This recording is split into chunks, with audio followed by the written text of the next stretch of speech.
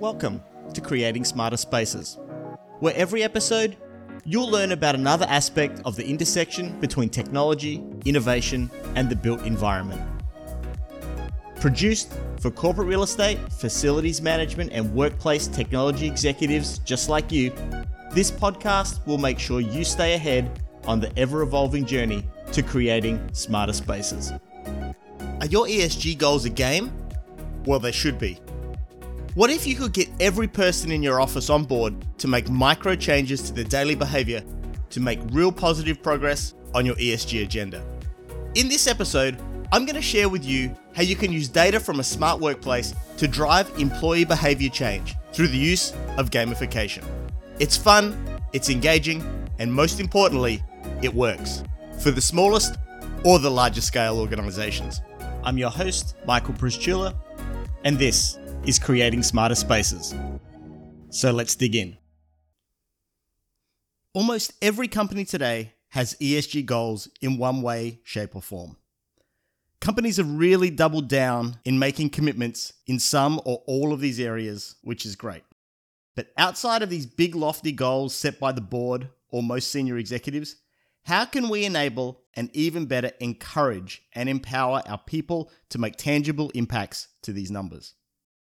In this episode, I'm going to talk specifically about the E of ESG, environment, and how we can combine gamification with the capabilities smarter spaces give us to encourage and empower your employees to make real impacts on your company's environmental footprint, and in many cases, also improve your bottom line. One of the great things about smarter spaces is they enable us to gather tons of data. So much data, in fact, as you'll recall from episode 1, I strongly encourage you to make sure you know what you're going to do with the data before you get it all. If you haven't listened to the episode yet, it's called How to Start Creating Smarter Spaces, and there's a link in the show notes. So we can get tons of data. We can get data on attendance, occupancy, utilization, air quality, really granular power consumption, and heck, if you're set up like a Disney cruise ship I spoke about in the last episode, you can even know how many loads of laundry you've done in a day. This is all data that's interesting for your ops team, and at a corporate level, I hope you're having discussions on how you can reduce things like power consumption, increase recycling, and all of those good things, and can move the needle in reducing your corporate impact on the environment. If you're doing this already, bravo. Now, I want to help you take this a step further. I want to help you think about how you can pull together different sources of data to enable and encourage your employees to directly turbocharge your efforts and have fun doing it. And we can do that with gamification.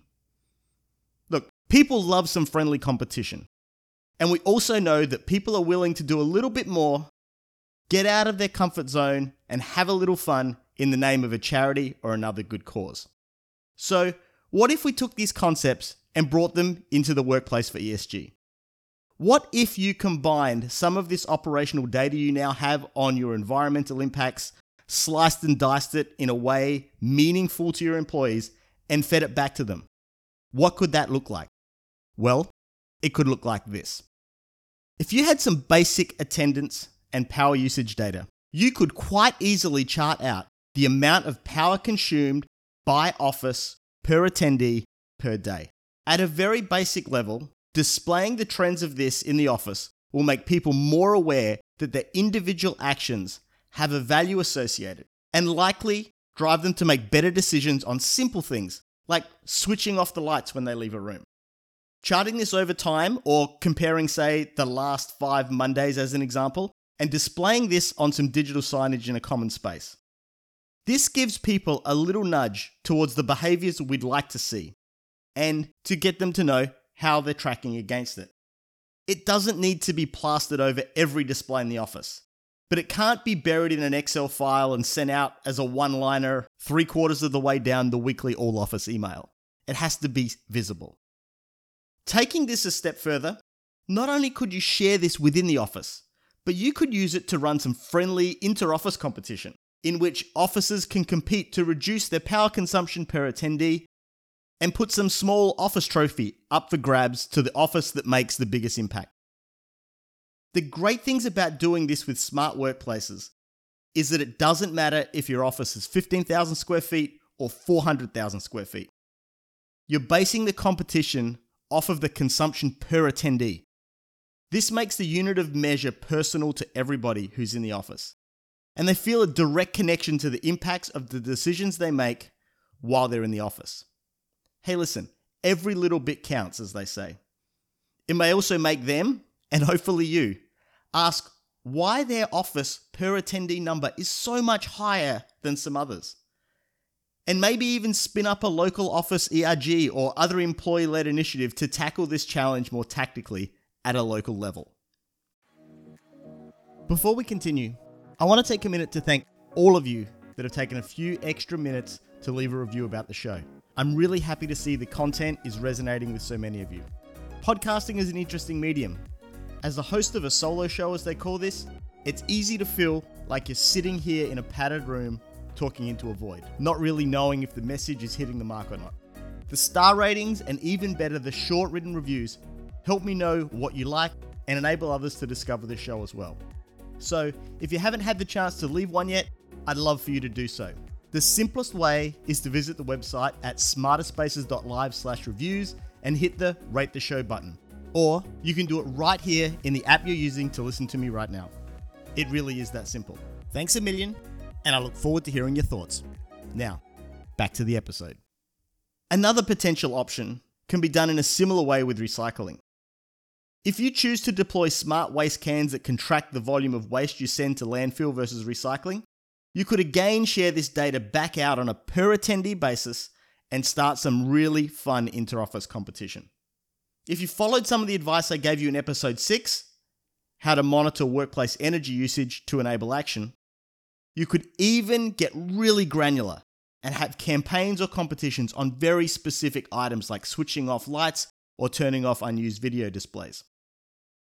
Exposing the costs, both financial and environmental, of these choices to each individual can help them understand the impacts of their decisions and give them visibility into the fact that their actions can make a difference. Especially if you're in a large multinational organization. It's really easy for an individual employee to feel like they're a very small cog in a very, very big wheel. I think many of us understand that. In situations like this, it's easy for someone to feel that whether or not they turn off a light when they leave a room is not going to make a lick of difference or even be noticed on the expense line of the company. But when we can bring these big, large, abstract numbers and shrink them down to the individual level, we can show people they can in fact make a difference. And most importantly, when we make it fun, it's much easier to get people on board. Now you've got 500, 5,000, or even 50,000 people turning off the lights and displays when they leave a room. Now we're talking about impact. There's a ton of scenarios out there that you can play with. Look, here's a couple more. Stairs usage versus elevators. How many people traverse the stairs in the day versus the times the elevator goes up and down between floors? Tracking the low carbon impact of meals. What meals are we selling the most in the cafeteria and what's the carbon impact of those? Was today a heavy carbon impact day for meals or not? We talked already about TVs and displays being left on. Are we turning things off when we don't need them? Some really advanced things like monitoring HVAC on floors with no occupancy. This one is a little bit more operational, but showing the real-time impacts you can have as a team when you choose to put your people in less space for a day really helps them to get on board with why you're shrinking your footprint. Many of these same principles can be used for employee wellness initiatives in the social part of ESG, but that's a topic I'll leave for another episode. At the CoreNet Global Summit in 2022, Peter Miskovich from JLL did a great session on wellness that stuck with me. In that session, he said, people want to be involved in making workplace wellness initiatives come to life, and you should embrace their involvement. I believe the same is true when it comes to environment and sustainability. People are ready to help make a difference. It's up to you to show them how. Simply showing them the impact that they're making will be more than enough to get many on board and start to making changes for the long haul. I'd love to hear from you if you're doing something like this already. If you're new to the podcast and don't know where to find me, smarterspaces.live/connect, that'll hit me straight up on LinkedIn. Keeping an open mind about what you can do with the data you're collecting and the creative ways you can apply it across the organization will help you not only make your workplace run like a well-oiled machine, but enable you to bring new and some fun experiences to your people. People want to be involved. They want to help, but they need you to show them how. Investments in creating smarter spaces isn't just about helping you get more operational data to put into a spreadsheet or on a report. There's many real tangible initiatives that you can drive with the data it can give you if you take a step back and think outside the box. Many of these can even result in a higher return on investment than your original smart workplace business case might have forecast. Got other ideas? I'd love to hear them. Send me a message on LinkedIn. The easiest way to find me, as I said before, smarterspaces.live/connect.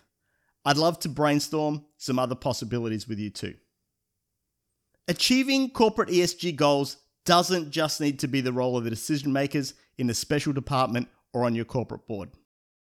You can empower everyone in the organization to make tangible changes to your environmental impacts, their personal health, and so much more using some basic data from smart workplaces and a willingness to share it with them. Take the step. I think you'll be pleasantly surprised with the impact that you can make. This episode was produced with the support of iIdea, a pioneer in smart workplace technology. iIdea's innovative devices, including room booking panels and kiosks, are enhancing millions of workspaces globally. Their solutions not only improve space utilization, but also align with ESG goals. With features like on-the-spot room reservations and automatic release of unoccupied spaces, iIdea's technology optimizes workplace efficiency and energy use. Chosen by leading enterprises for their open platform flexibility and strong security standards, iIdea is recognized by HID Global and approved by Apple for Apple Wallet access control. Discover more about their smart workplace solutions at www.iadea.com. So that's a wrap on today's episode. But before we leave today, just a reminder, I make this podcast for you. So if it's something you like and feel others would too, please consider leaving a review on your podcast platform of choice or share it with a colleague or friend. Not sure how to? Not a problem. Just point them to smarterspaces.live/listen and all the options will be available right there. As always, one final disclaimer, all views and opinions I share on this podcast are my own and may not necessarily be those of my employer. I trust you've enjoyed today's topic and I hope you'll tune in for another episode soon.